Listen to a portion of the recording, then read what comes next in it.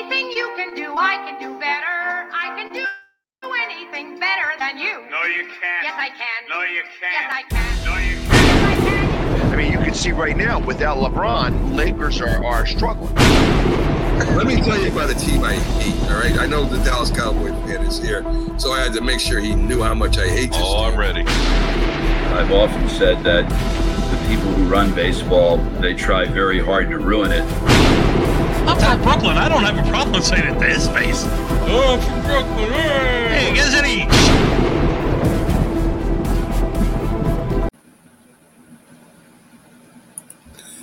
This is a presentation of Northeast Streaming Sports. Good morning. You're listening to the Mac and Jack Sports Show on Northeast Streaming Sports. Hey, and good Saturday morning. Welcome to the Mac and Jack and Doc Saturday debate show. And boy, do we have some great debates. My dear friends out there, you should see the debates we have before the debates. Oh my goodness, we debate things about debating. And then we debate about the debate before we debate. Oh, it's good stuff. But anyway, let's have some fun. It's fun, it's good, and it's all in good fun. So let's start with college football. Seems the bowl games are coming up relatively quickly, and some seemingly deserving teams were left out of the tournament. So let's begin. Is Florida State or Georgia deserving to play for the national championship? Well, we're kind of sitting here looking at each other because me and Jack have been talking about this. Of course, this is one of the biggest stories in the NCAA right now. The championship team, Florida State, was undefeated, and they got left out of the bowl game because their quarterback got hurt. And even though they won without the quarterback in the last game, a lot of people that were making the decision decided that Florida wasn't good enough to play in the Final Four, matched up against the other teams that are in there right now. Right now, you got Washington, Michigan, Texas, and Alabama. Georgia, who was number one all year, gets beat by Alabama by 3 points in the last game, and they get left out, and they only have one loss. So really, the only two undefeated teams in there right now from the top 25, I think, are Washington and Michigan. Texas has one loss, and Alabama has one loss. So as me and Jack are talking, I'm kind of going with the thing. I think Jack was going with it too, that Florida State maybe shouldn't be in there. I've kind of rethought this again, and maybe I'm wrong. Maybe Florida State does deserve to be in there, because even though the quarterback got hurt, maybe they get blown out, maybe they don't. They're undefeated, and they had one of the best records in the top 10. It would be like in the NFL if the Philadelphia Eagles played all the way to the last game, and Jalen Hurts gets hurt, and he doesn't play in the last game, but they still have the best record in the league. And then the NFL comes out and says, guess what? You're not any good without Jalen Hurts. San Francisco's going to beat you. Dallas is going to beat you. Detroit might even beat you. So guess what? You're not playing. So if you look at it from that side, it makes no sense at all. I know they want ratings. Florida State's a very huge school in the SEC. And the SEC is one of the major players in the national championship. You always seem to have a national championship being an SEC team. Alabama, Georgia was the champion the last 2 years. So they do get some kind of a bump being the SEC, and well-deserved, because it is a tough conference to play in. But if you want to have the four best teams from the year, Florida State has to be one of them. Is it the four best teams or the four most deserving teams? That's the question. And there's no answer, because unlike professional sports, where there's a direct playoff format, there's a standings and there are tiebreakers. This selection committee seemed to base their picks on which are the best teams right now, who they think are the best teams, not who necessarily earned the position.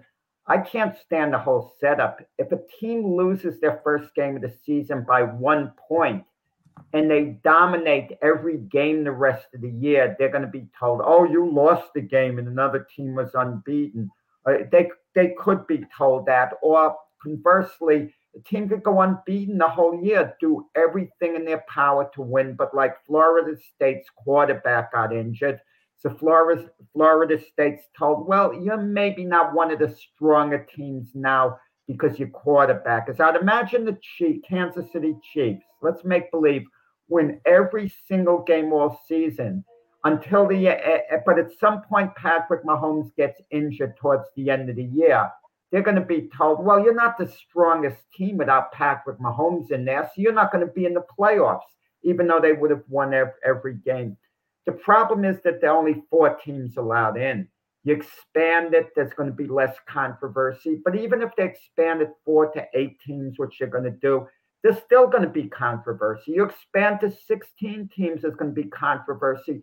Look at NCAA basketball. They have 64 teams, and occasionally there's a minor controversy over a team being left out and not invited to the tournament. So I think you can't avoid controversy in its entirety. But if you're Florida State, that's ridiculous. You've won every game and you're left out. You couldn't do anything more. In Georgia, 2-time defending champions, they lose 1 game as defending champions by a field goal, and now they're not in the playoffs. I mean, something is just off here. And even like the situation, we were going to talk about another situation with Deion Sanders later, so I'm going to leave that alone for when it comes up. Right. So there's got to be some kind of, I don't know if it was worse. We had that computer. I remember one time it was I forget the name of the computer they used to do the rankings, and they put in percentages and they took the human element out of it. As long as the human element is in it and it's not based off the records, you're going to have this all the time. And if you're a top team, Jack, if you're a top team in the top 25 that is undefeated, how can you not get in there? I know you want to talk about people want to talk about strength of schedule.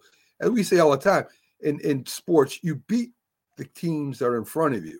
You win. Sometimes you even kill the teams in front of you, and still you don't get in. Who's to say that Florida State can't beat Washington or Texas? I mean,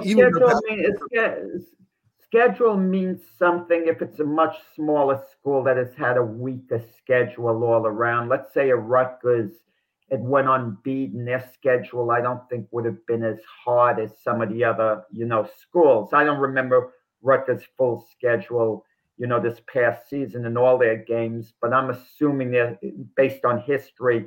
Their schedule wouldn't be quite as hard, even though they would have had a couple of tough games in there. Years ago, when Barry Switzer coached Oklahoma, they went unbeaten, and there was only one other unbeaten team in the country, Fresno State. And Fresno State had a very easy schedule compared to Oklahoma. And at that point, even all the coaches voted, on who was number one. It was an expanded vote. And I remember Barry Switzer voting against his own team, saying, I think Fresno State's the number one team. He made like a big joke out of it, casting his vote for Fresno State just so they could have a couple of votes. In there. That was before Jazz going back to where there wasn't even a championship played. They just ranked them. Well, that was the bowl games. Well, the bowl games, I mean, have lost their importance, but that's in comparison to years ago. But that's another, topic. Definitely. So again, Doc, I feel Florida State should definitely be in there. But who do you want out? But someone has to exit. If you want them in, the next question you're going to be asked: who leaves? I would say Texas.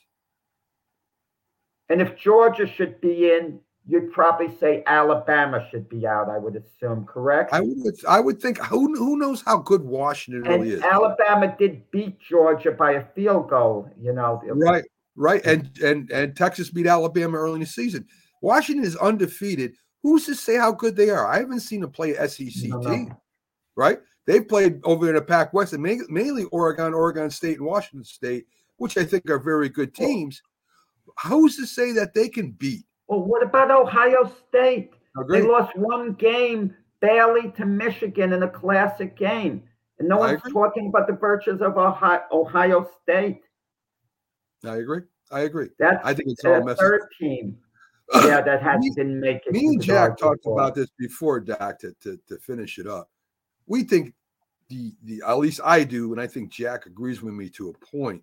They should have divisions in college football like they have in an NFL, and you get the top teams and a couple of wild cards, and let them play off till they get to the national championship. Call it a national college Super Bowl, if you will, and then you'll finally have some more clarity on who should be the champion of the NCAA in college football.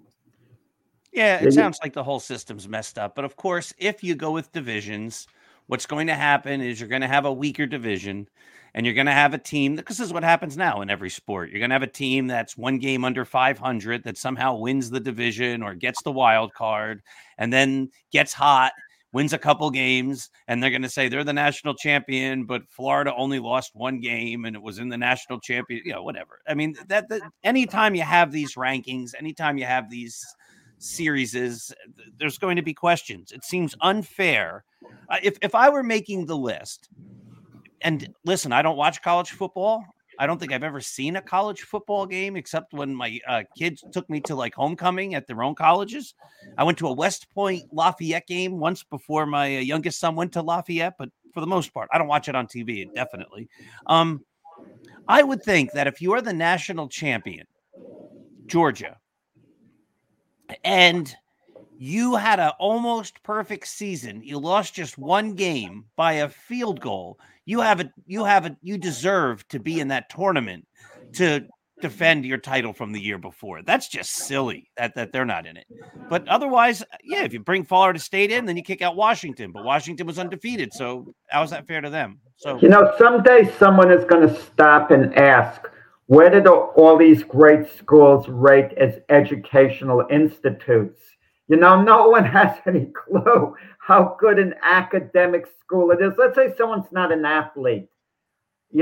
For fun, I would love someone to, write down all about these schools that are in the playoffs and which is the best for non-athlete to go to what they offer.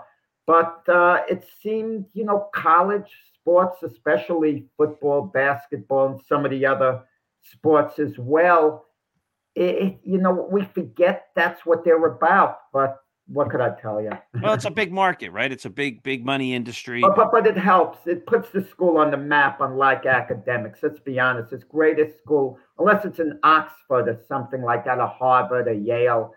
We're not going to think of these schools academically. The sports bring a ton of attention to them and an amazing amount of revenue that you hope they're using the right way. Isn't that one of the things about Notre Dame? Notre Dame drafts a little bit differently or recruits a little bit differently because they recruit students first rather than athletes. Am I wrong about that?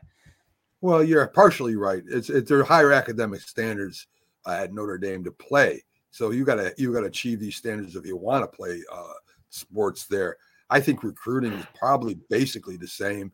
I don't think they listen. I think Michigan probably has a great education program. I think Georgia probably has a great education program. They make a lot of money. And I know Michigan is involved in scientists. I've seen something on Michigan before. So I imagine they do have it. It's just what gets the news is sports for these big schools. So, or at least the news that we watch primarily, no doubt about that, because we love to watch sports. So let's ask the $1 million question. Deion Sanders, he was the big topic in college football coaching this year. If he was the coach of Florida State, would Florida State be in the tournament? Absolutely, because Deion would have meant a lot for ratings. Exactly. And Deion creates a buzz.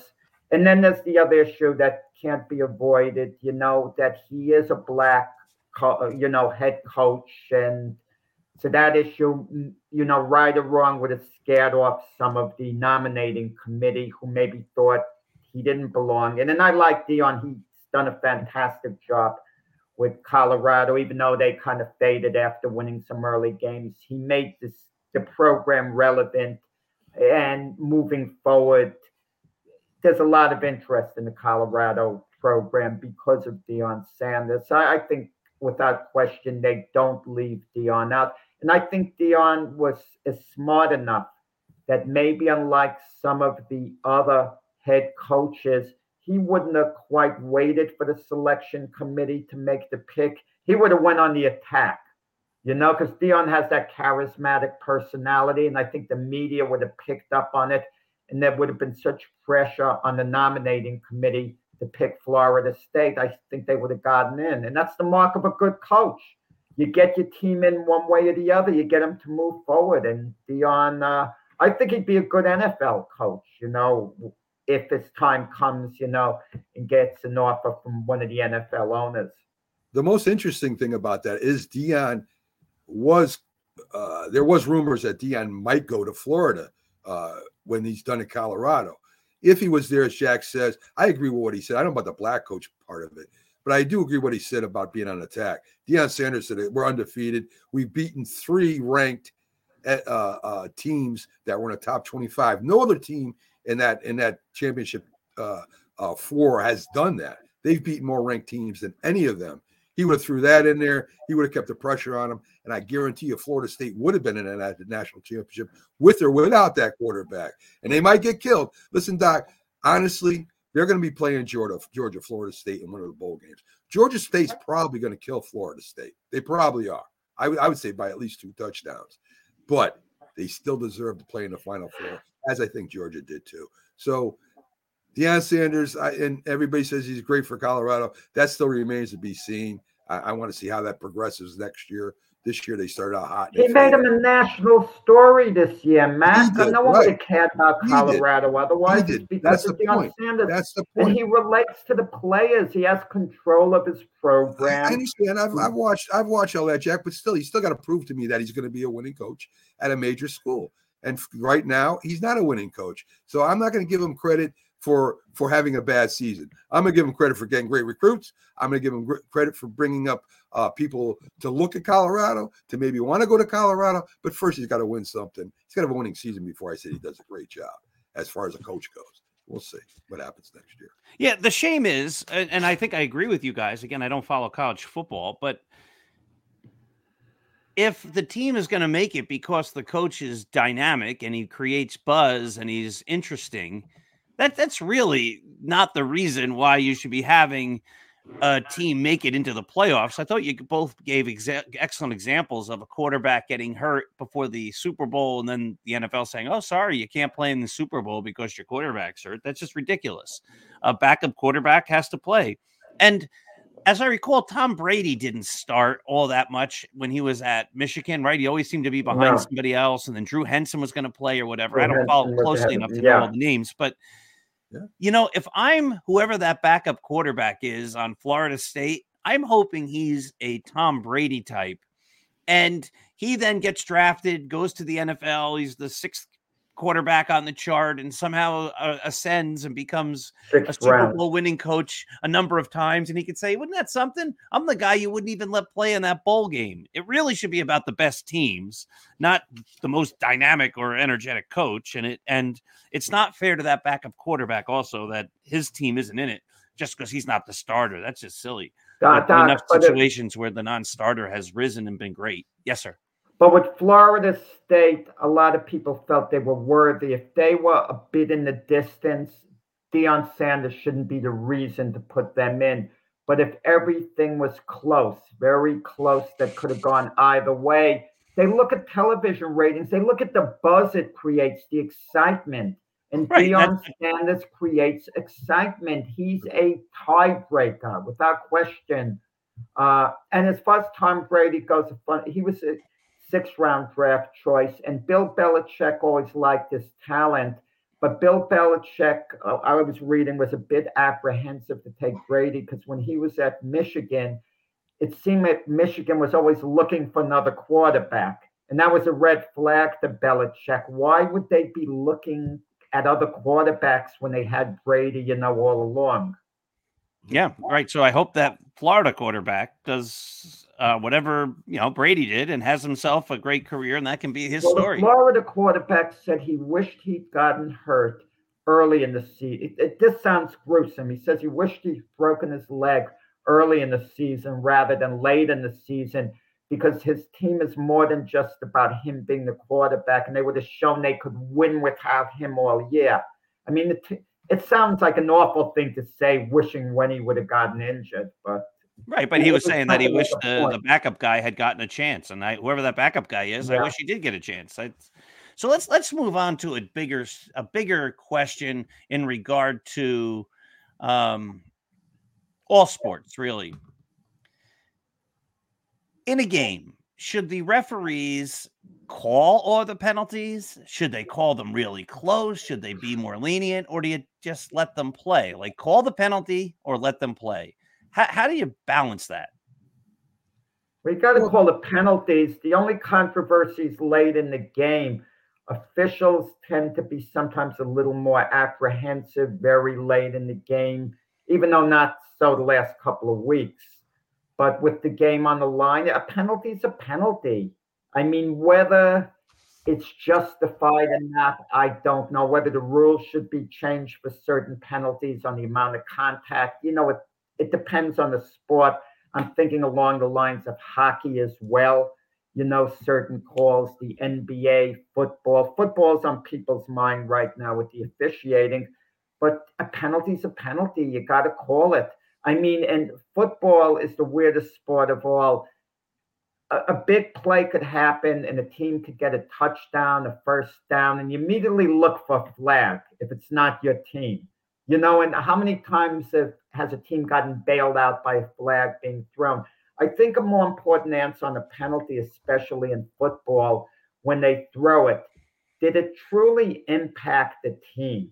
If there was holding, the play, if there was holding, for example, is that the difference why the team was successful because one of its players held?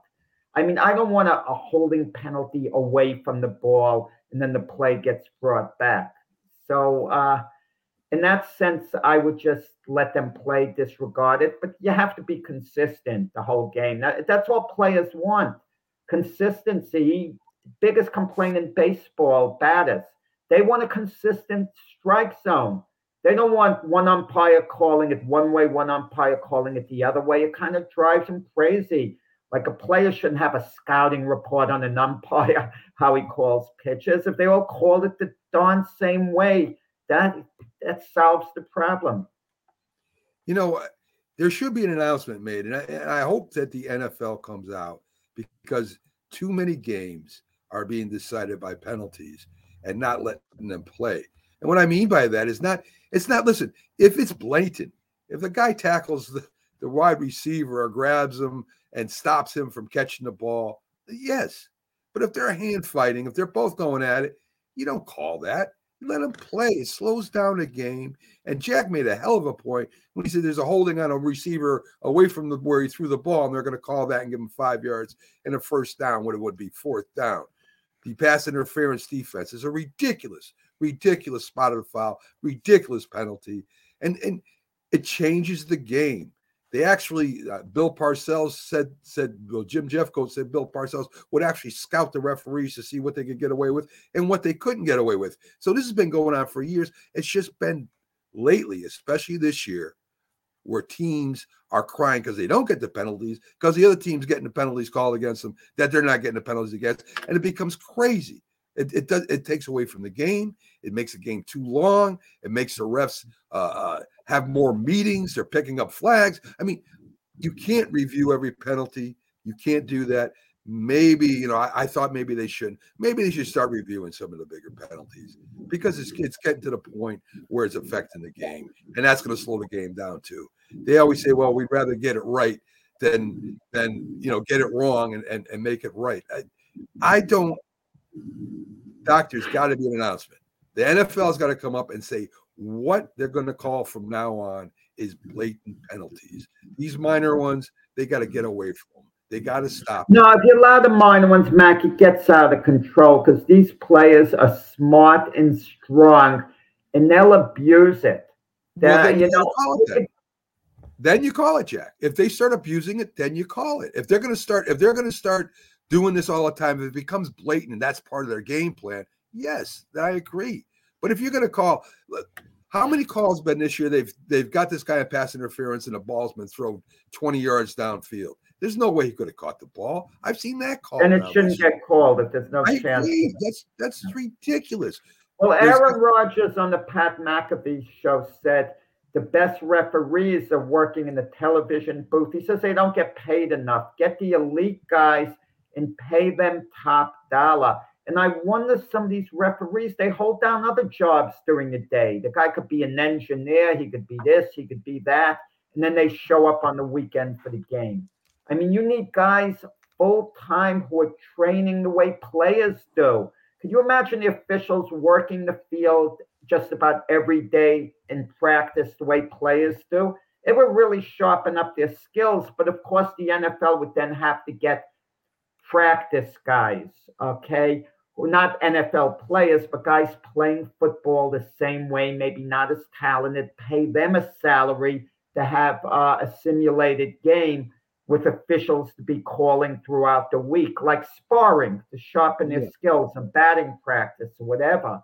I think that's what they're going to need, not just have the official look at tape and then show up on game day. They do that with semi-pro refs.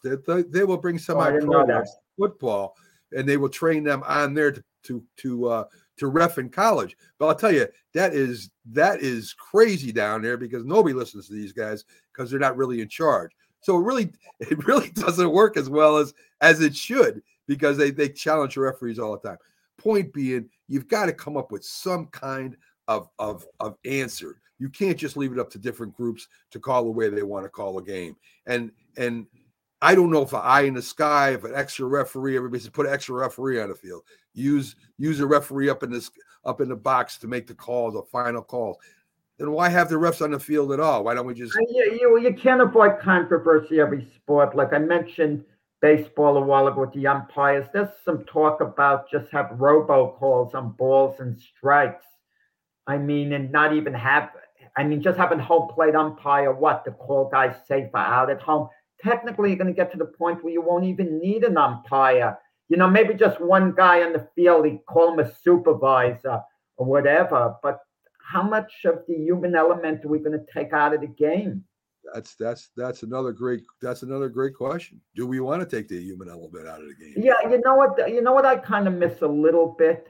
Even in baseball, the arguing with a player and this and that, like Doc's favorite umpire, Billy Martin, the way he would argue with an umpire back and forth. I mean, the fans found that entertaining, but disputes whether the guy was safe out. We'd always have like a little fun with those calls. And now with the replay, we still see it. I mean, Aaron Boone has acted very foolish. Remember, he was mocking out the umpire, gesturing like him, screaming and yelling. And so you still have that. But on balls and strikes, we agree mainly, right? We agree on what? That's what Aaron Boone's disputes, I think, happened on the strike zone. Yeah, usually. Yep. But if you took that away, what does he have left to basically argue with? Yeah, nothing. And even the human element, we, on one past show, we talked about Yogi Berra, Jackie Robinson, that famous play at home plate, and we all watched it. That it was controversial for years, not so much so now that we saw the tape and Jackie Robinson looked to be safe. But we enjoyed the dispute for years until, you're studying the replay. It takes the dispute and a little bit the fun out of it.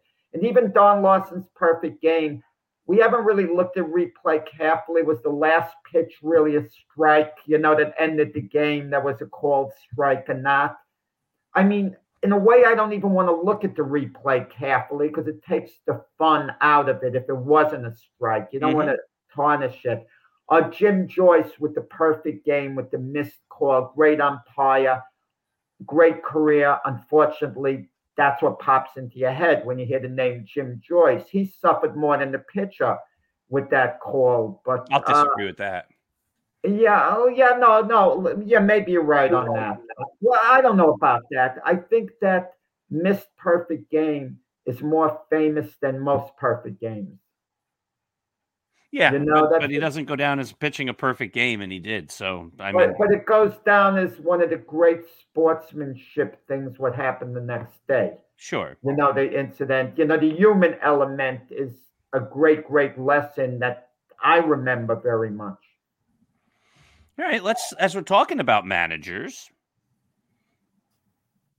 and the Yankees made a big trade this week and they got Juan Soto, but that's not the question.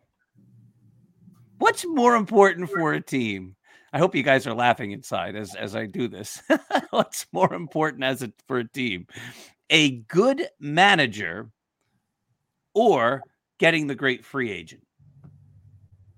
So we've had teams that have gotten great free agents.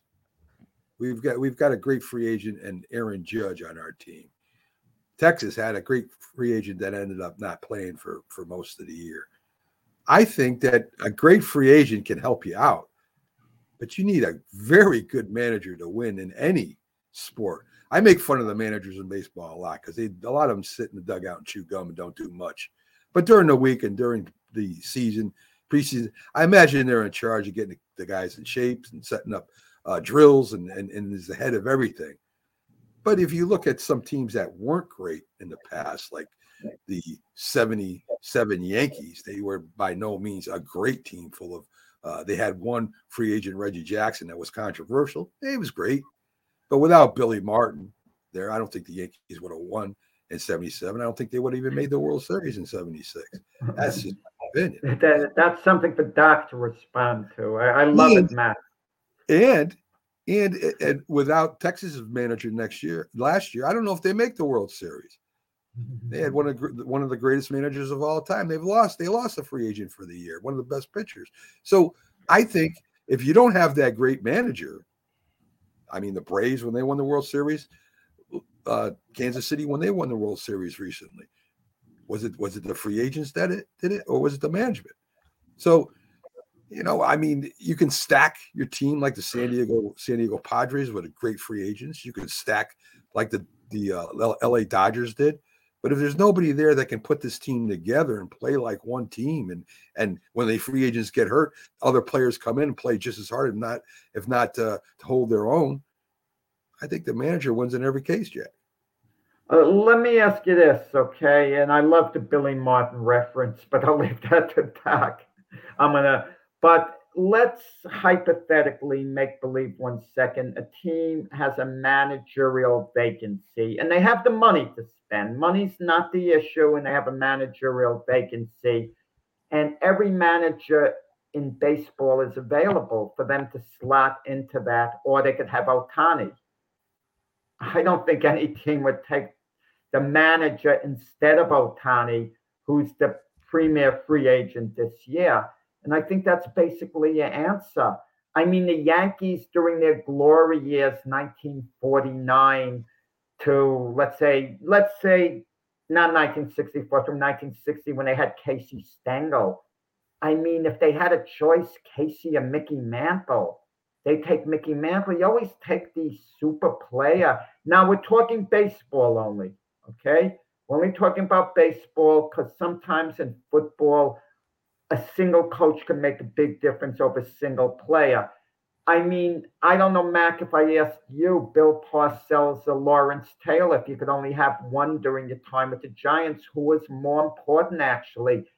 LT acknowledged the consensus greatest defensive player ever, or great coach in Bill Parcells. I'll guess that Bill Parcells is more important. The program he set up and all overrode LT's enormous contribution as a player.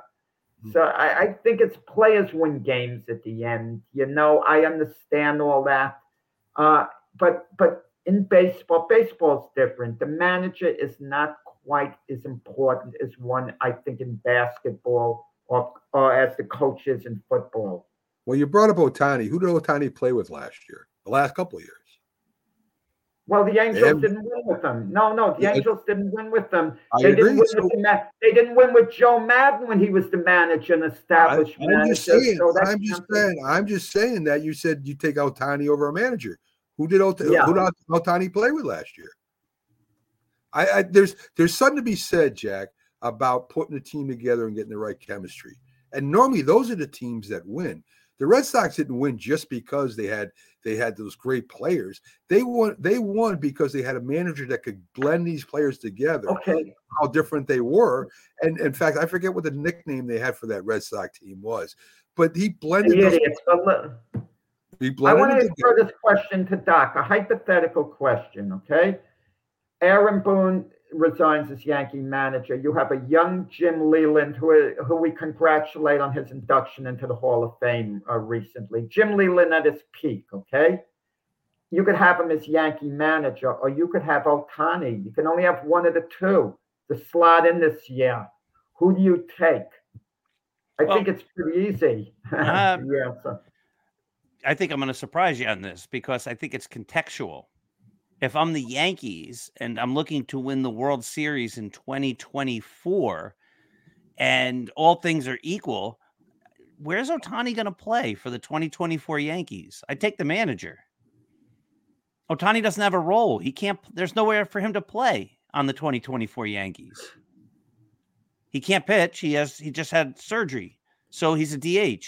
Well, you're narrowing it down to 1 year. You have Ohtani moving forward basically the rest of his career. And you have Ohtani the next 10 years. You have Leland the next 10 years. And Leland's a heck of a manager. He gives you stability. He's tough. He's smart.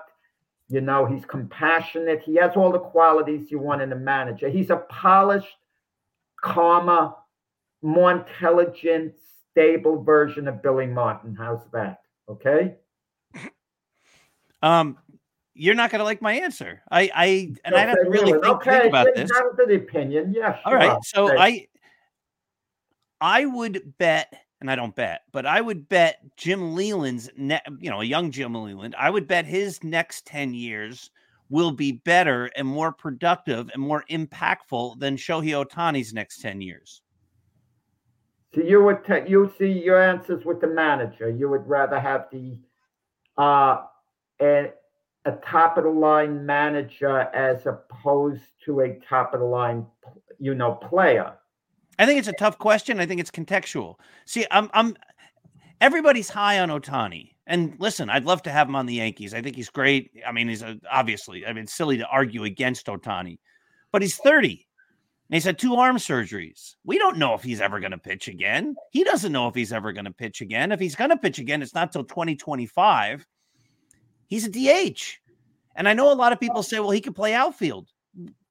We don't know that he can play the outfield. He hasn't played the outfield on a regular basis, really, since he was in Japan. It's like 10 years ago. I looked it up the other day, so I don't have the exact numbers. But if you look at his numbers, I don't think he's played the outfield since like 2014 or 2013.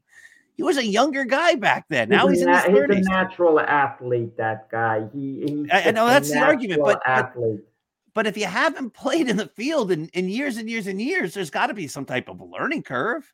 You're not dealing with, is Ohtani a better outfielder than Paul Semendinger or Jack Hirsch? Of course he is. He's a great athlete. But is he a better athlete than a typical major league outfielder who's been playing in the outfield every day for 10 years? How much better can Ohtani be than them after not playing the position for a decade? It becomes a great question. I don't have an answer to it, but I'm not going to just assume that Ohtani is a great outfielder just because, well, we're going to put him out there and he's going to be great. I don't know that. And so I'm not as high on everybody for Ohtani going forward. I'd want him on the team. Of course I would. But I don't have this idea that he's going to be this transcendent player through his 30s because we don't even know if he can pitch. Well, with his arm injury, we still don't know if he can play the field and have a strong arm either. So we don't know. That's correct. We don't know how long he's going to be in laid off from that. So you got Bruce Harper, right? Great free agent. Bryce Harper, his brother Bruce plays too. But Bryce, a former free agent. He's not a free agent anymore. Was a free agent. Well, he was signed as a free agent, right? And with that, have the fill is the manager more important than Bryce Harper over on that team? I think no, not at all. With the Phillies, I don't want to hear bottom line.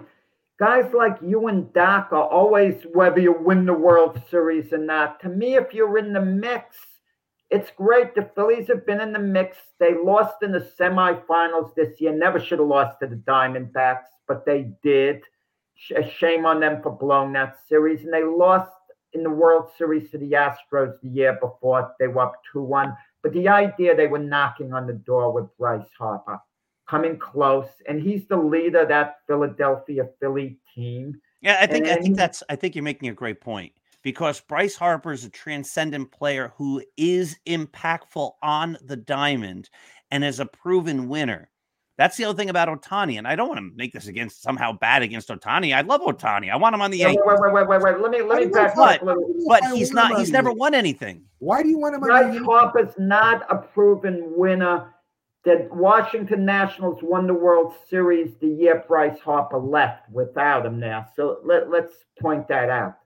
And why do you really want Ohtani on the Yankees? I don't Oh, understand. because I want every great player on the Yankees. I don't think the Yankees would sign Ohtani. They're not going to. Have to pay. That's what that was my point. He doesn't fit on the Yankees. There's no place for him on the Yankees. I don't. You're conflating two different things. In real life, does Ohtani fit on the Yankees? No, of course he doesn't. He can't pitch. He can only DH. Yeah, Doc. That's 2025. He's going but we don't know where he's going to be going forward. The Yankees still have players who can do what he does, right? Everybody keeps saying Juan Soto can't play in the outfield. He's going to be a DH. Well, you can't have Juan Soto and Ohtani as the DH. Plus, the Yankees have Jason Dominguez. I agree. They got Anthony Rizzo at first base right now, so there's no way they could shift Ohtani to first base. And he's but he's never played first base. He's never played the position. We have this idea sometimes that you can take a player and just say, well, we'll put Ohtani at first base. He's a great athlete. Mike Piazza tried first base, was a disaster. Who's a greater fielder ever? Who's a greater fielder ever than Joe DiMaggio? Joe DiMaggio, they tried him at first base for like a week, and it was like a disaster. Like, get out of it. He hated it. The move. Part of his attitude. Mickey Mantle was moved to first base. And Mickey Mantle was not a good first baseman. Well, that's what they usually did in the past years ago. They hit a guy at first Gary base. Sheffield tried first base. It was a disaster, right? Like this was a guy who played third base. Carly Scrimpsey did okay at first. He did. Yeah, sure. There's always going to be guys who did it. But he was a lot better outfielder than he was a first baseman. That's for sure in his prime.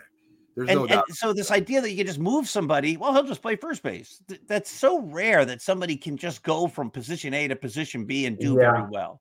So in a fantasy world, who wouldn't want Shohei Ohtani on their team? He's fun. He's exciting. He's great. Yes. Does he fit on the Yankees? I don't think so. know about that, Doc. I don't know if I would want Ohtani on the Yankees. I don't know if I would.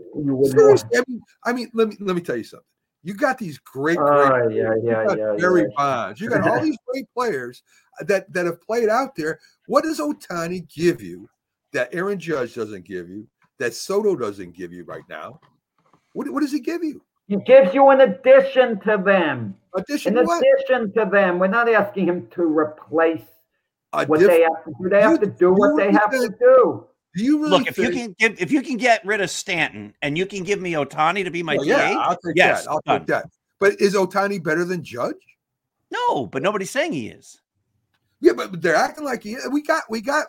I mean, he might be. I don't say he's not. Look, if Ohtani is able to pitch, he's not going to pitch this year. He's going to pitch the year after. If he comes back healthy, and who's to say he's not going to pitch next year at all? He's a two-way player.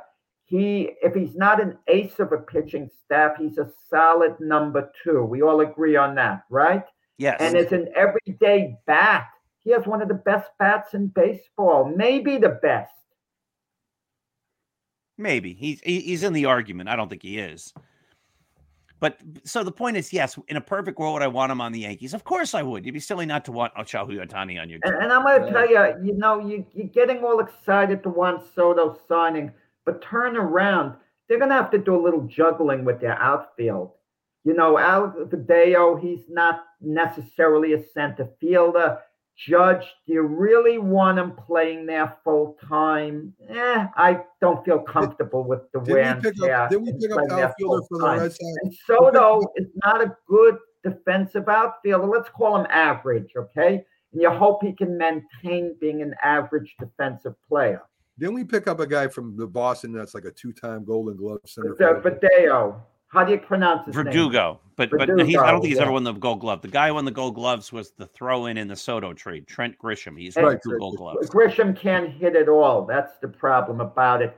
He's good late inning replacement. If you're playing Stanton the occasional game there in the outfield, and they're going to have to play Stanton in the field. They can't let him tie up the DH spot, the whole time. Grisham is good, coming in maybe in the 7th inning after Stanton is hit at 8th inning. Defensively, he's pretty good.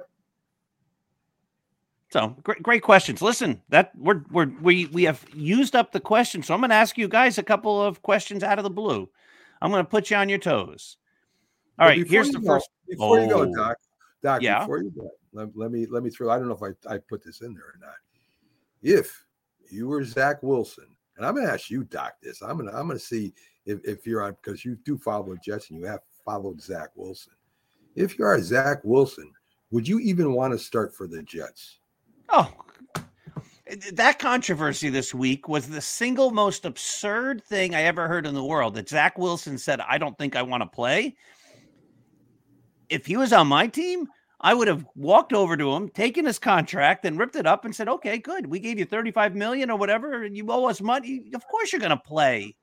If the Jets called me, listen, and I'm not a big person. I'm like 5'8". If the Jets called me right now, and I'm 55, I'm old, I would get hurt. If the Jets called me right now and they said, Paul, you're quarterbacking Sunday, and you're going up against who's the best defense in the NFL? The Cowboys, right? They have this great defense, right? So we're playing the Cowboys, and you're going to get sacked 50 times. I'd go out there and play quarterback. If I'm Zach Wilson and you don't want to play, if you're a professional athlete and you don't want to play, that's embarrassing. Every single Sunday when I go to play baseball and then one day during the week and I pitch, if my coach ever said to me, do you want to play? And I said, no, he'd tell me to go home. Like, and don't come back next week. That's ridiculous. Do I want to pitch? Of course I want to pitch. So if I'm Zach Wilson, of course I want to. We don't know whether that really was the case. Okay. So before attacking Zach Wilson, we don't know was it true. There's denials as far as that being said. Chances are he was brainstorming. We all do it at one time or another. We all think of things in our head and we contemplate and we say, maybe I don't want to. And then you say, yeah, I want to do it. Maybe I don't want to quarterback. The idea that you think for a moment that maybe I don't want to back off and I don't want to. You're entitled to think that. You're entitled to mumble that and then move on from that thought. Not if you're professional. Yeah, of course. I mean, when you've been moved around, you're kind of like sick of it after a while. But Zach Wilson's playing. Bottom line, he's playing. He's not arguing against playing. And Aaron Rodgers jumped to Zach Wilson's defense. He's really furious the way this has gone down. He said Zach never said that, and he's Let me ask you this, Doc. You're a principal, right? So as a principal of school, you're there. They decide that they want another principal to come in. So you're having problems saying with organizing stuff or whatever, and they say, well, you're going to go be assistant principal for a while, and they put somebody in your place. And then this guy has problems. They say, well, Doc, we want to move you back to principal. We're going to put this guy back to assistant principal. They go out, they hire this legendary principal from New York. And then they bring not assistant principal. And Doc is assistant principal because this guy comes in because he's the best principal in New York.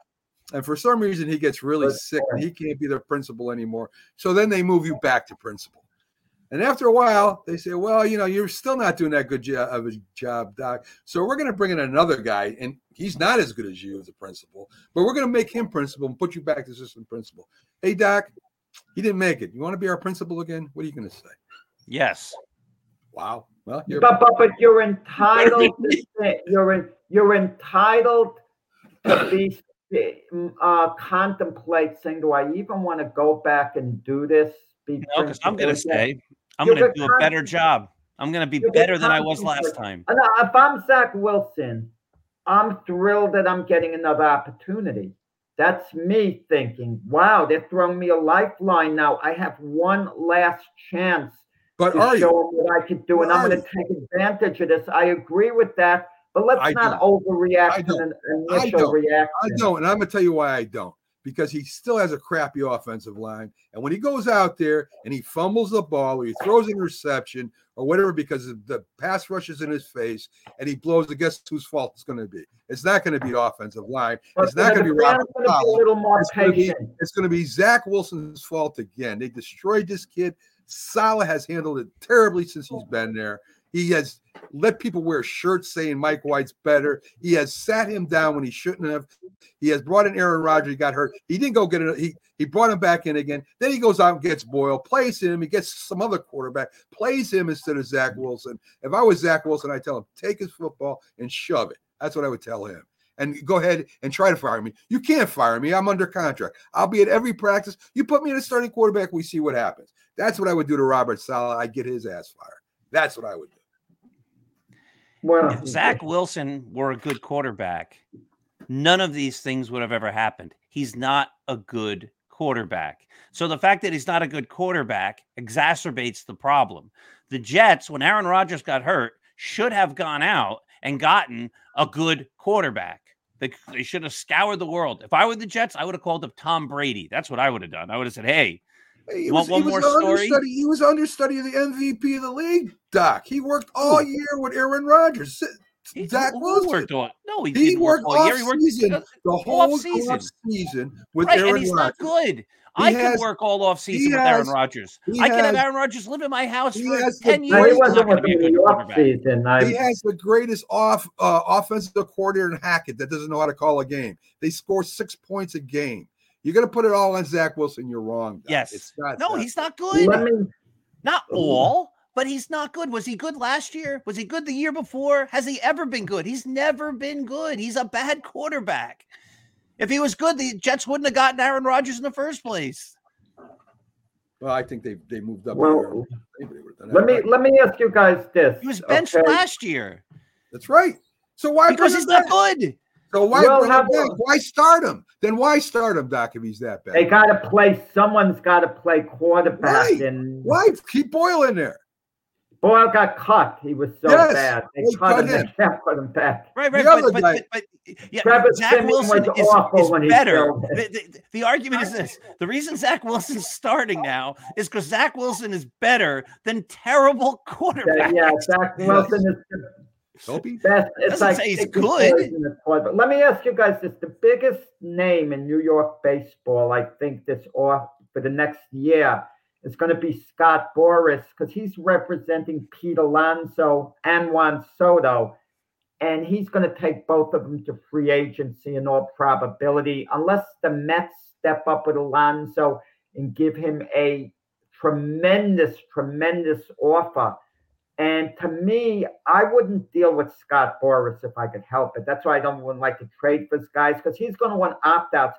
Scott Boras, what do you think of this, guys? He had the audacity this week to ask the Phillies to give Bryce Harper a contract extension, and Harper has 8 years remaining on his deal. You heard me, 8 years.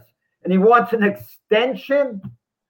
I mean, come on. They made the deal with the Phillies long-term, 8 years. Mac, do you give him the extension, Harper? Of course. I'll give him 20 more years. What the hell, right? We'll keep him there till he's 60. 8 years. He wants a couple of more years tacked on. Heck with it. Jack, if you were a boxer, or boxing doesn't really work. If you were a baseball player and your agent, you saw these guys getting these other big contracts. Bryce Harper's actually signed to a very reasonable contract. No, yeah. Would you be upset if your agent, he didn't demand to the Phillies that Bryce Harper gets extra extension. He just said, yeah, we'd like to ask for it. Wouldn't you want your agent to do that? When you got 8 years left, that's basically like asking for renegotiation. Well, that was one of the things. But wouldn't you want your agent? Wasn't that what his job to do is to ask questions? Yeah, but the audacity, 8 years left, and saying, well, he wants to finish his career.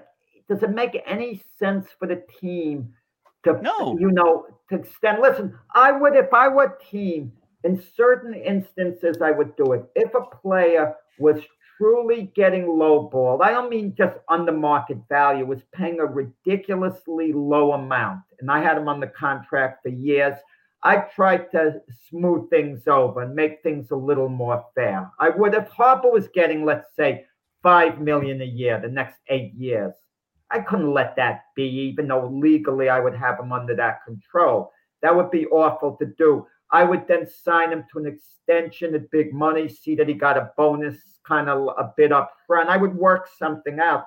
But Harper's getting good money.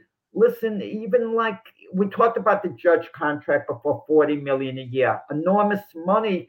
But in 5 years, if players are getting 55, 60 million and Judge is producing the same way, it's not going to look like a great contract for Judge. That's the gamble you take on the long-term deals. You could outperform the contract. Maybe. And that's what's going to make the Soto contract very interesting. Boris is going to ask for opt-outs. He's going to demand it. He's going to want 12 years, maybe more, maybe 14 years. Soto's going to be 26. So 12 years might not be so terrible to do. Certainly 10 years would be viable if it's a 26-year-old like Soto. But he's going to want opt-outs after like 3 years, after 5 years, like and all that stuff. And this opt-out stuff is terrible. Garrett Cole's basically going to be a free agent next year. He has 1 year left. He can opt out, Garrett Cole. But the Yankees can override the opt-out. What can they do? I wasn't aware. The Yankees can override the opt-out by giving him 1 more year, I think at $36 million. Oh, add on an additional year. Oh, okay. So if Cole has a big year, the Yankees are absolutely going to do it. If he performs the way he's been performing. And that would take him through age 37. So that's all good, the way I see it. But with Pete Alonso, and we're talking all this Yankee talk, and Steve Cohen there. Steve Cohen's going to do something big, I think, before the season starts for the Mets. I mean, he's a level-headed guy in one sense, but he's a big spender. He's already made his splashes since he took over his own. It hasn't worked. Do you see Steve Cohen becoming Mr. Patient now, all of a sudden, or being the same aggressive guy? If I'm Steve Cohen, I go out and I get every possible great player I can get because I need to compete against the Yankees, who seem finally to be doing that. I know Mets fans aren't too happy watching their Mets groups and stuff. They're not happy with Steve Cohen right now, or their GM. How can they not be happy with Steve Cohen? He did everything he could do. But they're not doing anything right now, Jack. That's why they're not. Well, it's going to be Yamamoto. That's going to be the big. That's the big one, yeah. Cody Bellinger is kind of a mirage. Not that he won't have a couple of good seasons going forward, but not for what you're going to have to pay him in the length of years. I agree with that. I had a writer on Start Spreading the News, Mike Whiteman, who actually, though, came up with a thought. And I'll just leave this here. That'll be the last thing, really just a quick thing. In 2009, the Yankees were not in at all on Mark Teixeira. He was not coming. He was going to the Red Sox, etc. And then at the 11th hour, the Yankees swooped in and got him too, after signing CC Sabathia and getting a couple other AJ Burnett, I believe. AJ Burnett, yeah. Nick Swisher, a couple other minor moves, and then they swooped in and got Teixeira. It's not impossible. I'm not saying it's going to happen. I'm saying it's not impossible that Cody Bellinger and his agent are overstating his market, and there is no 10-year deal out there for him. There's not even a 5-year deal out there for him, that it's only going to be 4 years because he's got to prove it. He had one good year out of the last 3 or 4. And if he all of a sudden becomes a guy who you can get for 4 years, I could see the Yankees swooping in and saying, there's our guy who could actually play center field, who is a regular player. Now you can trade Verdugo or Grisham or both of them. And Anthony Rizzo is a free agent at the end of the year.